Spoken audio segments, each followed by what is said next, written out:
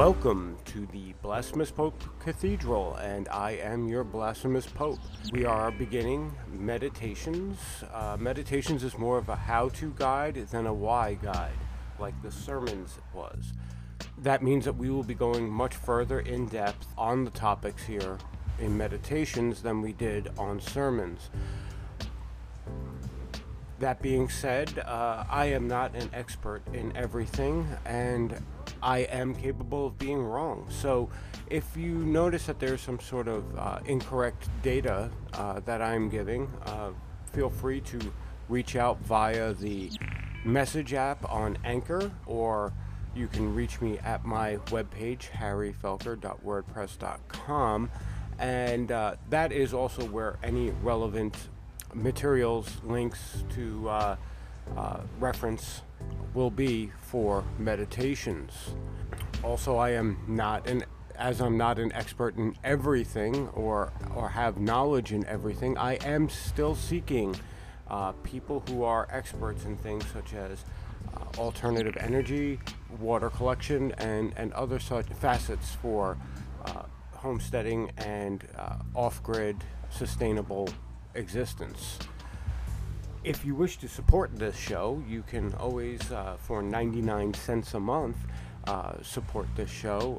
I do have other apps that you can support me with, but I feel that through Anchor will probably be the best and safest for everybody involved. With that being said, let us commence with meditations.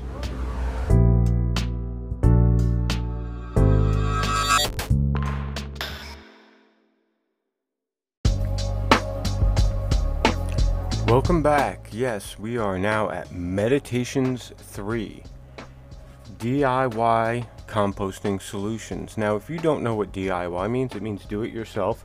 And these are going to be solutions that you use that require more of a time and building investment than a financial investment. You are going to be buying your materials or lack thereof, and then putting together yourself your own composting system. That's what the DIY aspect is.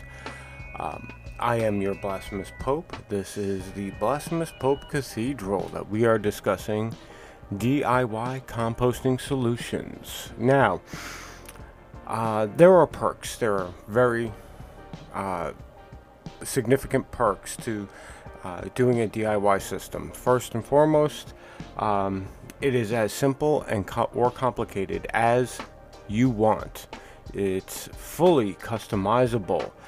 You can tailor every single aspect of it to your needs. You have literally the only restraints you have are the physical restraints of your property and your imagination, which is a massive boon to any project that you engage in.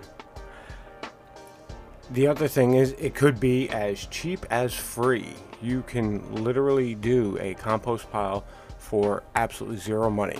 And I will discuss the first, the DIY method. I will be discussing the freest method, the one that will cost you the least. So let's just jump right in, shall we? The first DIY pile is one of the most ancient composting methods known to man. It is known as the heap. A composting heap is basically just a pile. You put your pile, you start your pile on the earth, on the flat ground, and you start with a brown layer, and then you put your green matter in, and then you cover that with a brown layer, and then you put more green matter in, and a brown layer, and then more green matter in, and then you cover it with a brown layer, but that brown layer doesn't get wet down like the rest of it. If you go back a couple of podcasts, I explain how to really construct a pile or construct a compost system. This is basically the most basic form of this. If you go to my website, harry.felker.com, .wordpress.com, you will find that there is a blog post that is attached to this podcast, which gives rough schematics on how to do a compost pile in the various forms that I'm going to be talking about today. Now, you can do any style of composting with a heap. Now, whether it's more beneficial to do cold or hot composting really depends on the relative speed in which you need your material, your soil. But at the end of the day, if you decide to go hot composting or cold composting, this is going to work no matter what. What you need is some open space that has good drainage. You want to be able to make sure that liquid that comes from your compost pile is able to drain out so that your compost won't get too wet. That space, you want it to be at least about 3 by 3 feet, that is. And you want about a 1-to-1 ratio between green and brown matter. And a pitchfork. You're going to need a pitchfork. The pros and cons of a pile is you can add to a pile, and there is a system, basically like a running pile, I think I call it, in the image, where you can basically start a pile and then have the next pile that you're starting touch the first pile to allow for the transfer of microbes and whatnot. And basically just do that in a train around and do a full circle, and then when you come to a full circle, your first pile should be done by then and usable as soil, and then usable as space for the next pile, of course. It's also very useful for vermicomposting, which is, using worms. The cons are it is subject to pests, and it has generally the longest wait time for hot composting. And if you do cold composting, you are looking at a 6-month time investment. Come back for bin composting next.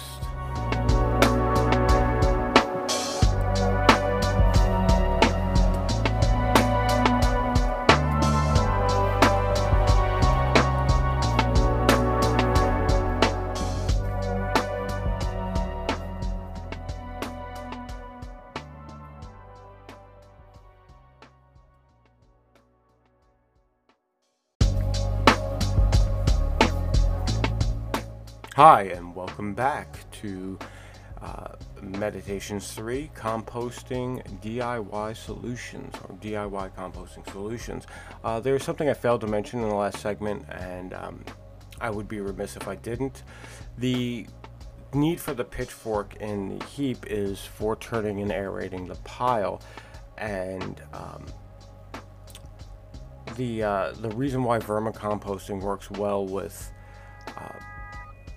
a heap is because there is a place for the worms to escape to. If your heap does go to a hot pile, they can retreat into the ground. They can move to another pile where the temperature maybe is not so high, or another part of the pile if your pile is large enough where they'll be safer. Now let's move on to bin composting. Now, bin composting is like the first level of difficulty. If heap composting is like an ancient style that really takes no technological knowledge, bin composting takes your knowledge from level 0 to level 1. It's like one step above.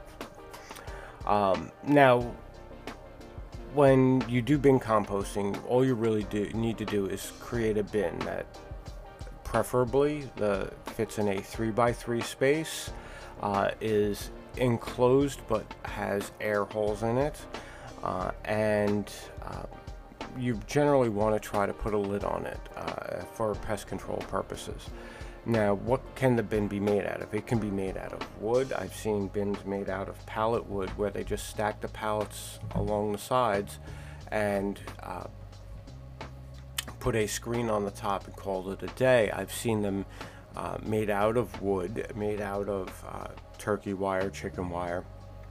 The only thing you really want to focus on with a bin is that it's stable. It can hold the volume of waste that you're turning into compost, and that the wood, if you're using wood, is untreated wood.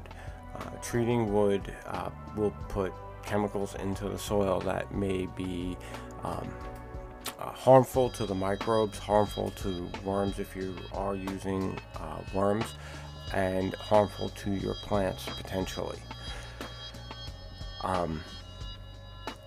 The other thing that you're going to want with bin composting as opposed to a heap is you're going to want a shovel.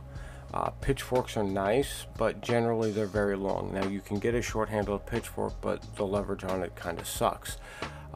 I find it's easier to go with a shovel, mainly because if a small shovel, you can get it in that 90 degrees to your upper body inside of a 3x3 bin and be able to turn and aerate your compost appropriately. The pros and cons of your bin as opposed to a heap at this point is you're going to have a very big win in the pest control department. If you take a look at the schematic I have on harryfelker.wordpress.com in the same titled blog post that goes with this podcast, you will find that you can put a lid on top of your bin, and when you do that, you're reducing the amount of pests that are able to invade your bin. Now, when I talk about pests, I'm not talking about bug larvae, I'm talking about rats, raccoons, larger pests. As far as bug larvae is concerned, keeping a dry cap on the top will really reduce the potential for any type of insect pests. It is an easier system to maintain. It's easier to keep clean outside of the system because it is a contained system. And in regard to the cons, well, you do need some very basic building skills. And when I say basic building skills, I'm talking 3-year-old with Legos basic building skills. So it's not really that big of a con, but if you are not handy with a screw gun or a hammer or what have you, it can be a setback. Or if you are differently abled, you may need help. Now, it does also limit your max space. If you do look at the schematics, I do put a plan up there for being able to do a multi-bin system, which would operate in the same type of vein as a walking heap, but you have to realize that having a dedicated bin does limit the amount of space, or you're going to just have to continuously build and expand. So that's it for bin composting. Coming up next is going to be tumbler composting. I hope I see you there.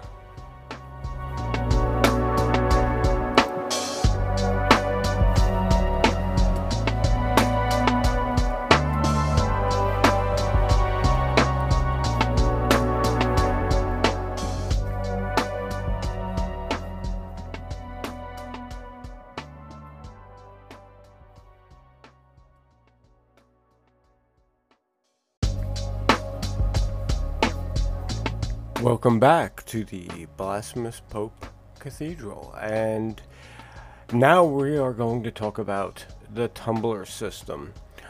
You can easily DIY a tumbler system. I put the most basic, commonly found form of a tumbler on that blog post that's attached to this podcast at harryfelker.wordpress.com. Basically, a tumbler composter is just a free spinning bin. I have seen varieties of the free spinning bin as just a 55-gallon no PBA plastic drum with casters for it to roll on. Generally, when you do a tumbler system, you're only going to be doing hot composting, uh, mainly because of the fact that there is really little to no room for a cold composting or a warm composting system. These are compact systems that utilize a tumbler to add extra air. So with high aeration is going to come high aerobic decomposition. High aerobic decomposition is going to equal more heat. Now, it does let off a lot of heat, which is a good thing to be able to maintain the temperatures needed for the microbes to thrive. But unless it's heavily insulated, one of the biggest problems with a tumbler composter is that the weather is going to be a main factor here. When I say that, I mean that if you have very cold winters, unless you have an insulated tumbler, you are not composting during the winter. Your compost is going to freeze, and that's just going to be the end of that. So what you need, honestly, with a tumbling composter, you're going to need the parts to build your composter, which is going to generally be a drum, some sort of axle for it to rotate on, or caster wheels for it to rotate on. In the case of a caster, you're going to want a platform to attach your casters to. For those who don't know, casters are just small wheels that attach to like furniture and stuff like that. You're going to need some cutting implements to cut a door into your composter, to cut the holes for your axle rod if you're going to be doing a standing tumbling composter.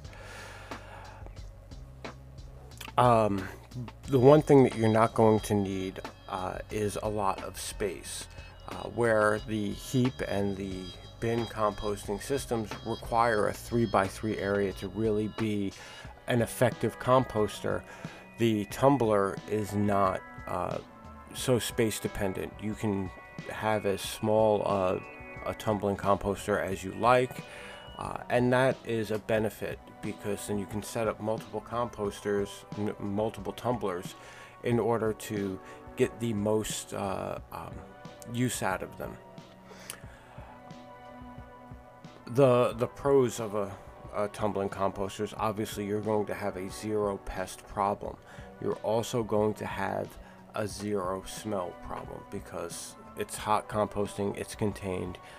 You're not going to get the aromatics of a cold composting system or a heap composting system out in the elements. It is very easy to maintain. It is by and far one of the most sensitive methods of composting, and it is the fastest method of composting for hot composting. You can cut into that 8-week time limit when you're using a tumbler, because of the amount of air that you're adding to your system. Now, as far as the cons are concerned, you do require a bit of technical knowledge. If you are building one of these yourself, you are going to be someone who actually knows their way around tools and knows how to troubleshoot issues with moving parts.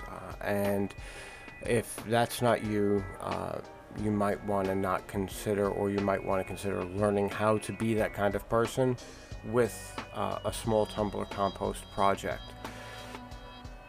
And the other thing is, because of the fact that it's completely contained, you cannot do vermicomposting with a tumbling composter.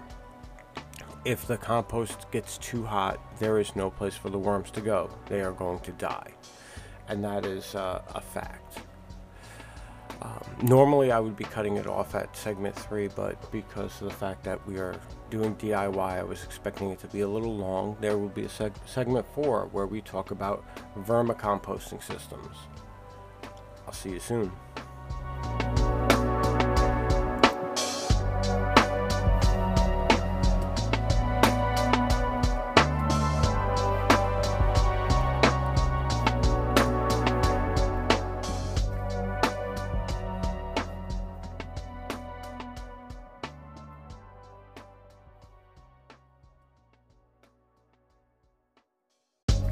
Welcome back to the final segment of Meditations 3 DIY Composting Solutions.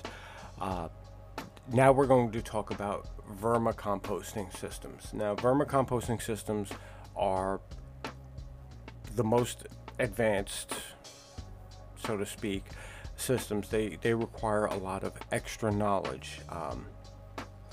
The vermicomposting system specifically is geared towards using worms to create your compost. This means that you're going to be doing a cold compost system because there is really no escape for the worms when it comes to if the temperatures get too high or too inhospitable for the worms. There's really no way out, and you're just going to end up having a collapse of that system. What you need is, obviously you're going to need worms, which can be purchased. You don't have to go out and dig up worms from your yard, and stacking bins. Now, there's a lot of different types of solutions. In the schematic that is on harryfelker.wordpress.com, we just do a built system, like you build a system, but you can create your own system using a chest of drawers, filing cabinet, or anything that has a set of layers that you can put your compost in, get your worms in, and the compost then touches the bottom of the set above it. I don't know what you would call it, the bin above it. Now, the pros and cons of a vermicomposting system. The pros are, it is the fastest cold compost system, and it will yield you the finest cold compost. Where a normal composting system is 6 months to compost, the worms can cut that drastically. In optimal conditions, you're talking about maybe a month or a month and a half, as opposed to 6 months to having some sort of usable compost. They are completely modular. You can make them as tall as you like. You can make them very short, shallow, and that will turn your compost faster, and they will then move on to the next layer and start composting that next layer. And the other benefit of this is, instead of the compost tea that is naturally generated by the compost draining out into the ground, you will then be able to collect that compost tea and use that in a hydroponic scenario, or or as part of the watering of your plants to fortify the nutrients. The cons, and now this is a big one.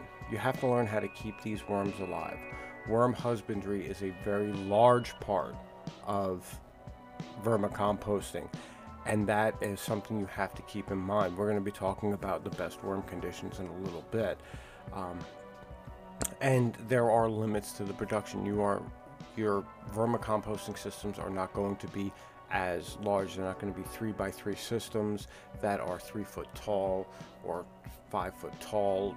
You can't do that because it's not healthy for the worms. By the time the worms get to some of the other composting processes that are harmful to the worms are going to start happening.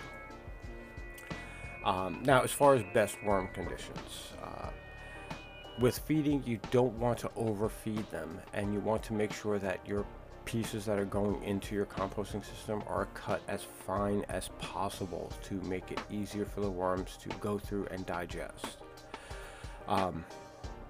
If the food is decomposing before the worms can get to it, then you're overfeeding them. And that's a very big problem for the worms, because some of the processes to natural composting are not very beneficial to worms, and they will seek to remove themselves from that area. You want to try to keep with non-acidic foods. The best foods for them are spent coffee grounds, tea, spent grain, grass, shredded cardboard, hair. You want to, just like any other composting system, keep it moist like a wet, like a wrung out sponge. You want to make sure that you harvest the casings, because if you don't harvest worm casings, they will then start to gain mold, and that will not be good for your system, not good for your plants. And you want to generally keep your temperatures above 50 degrees but below 84 degrees with no direct sunlight. Now this is the end of the podcast. I hope this has been informational to you, and you can move forward with your composting projects.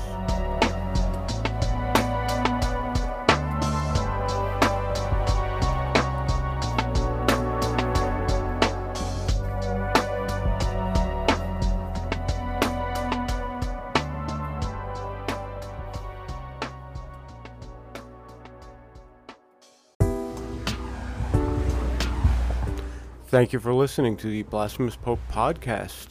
I hope you enjoyed listening in. Again, if there is any materials, visual materials needed for the podcast, it will be located at harryfelker.wordpress.com.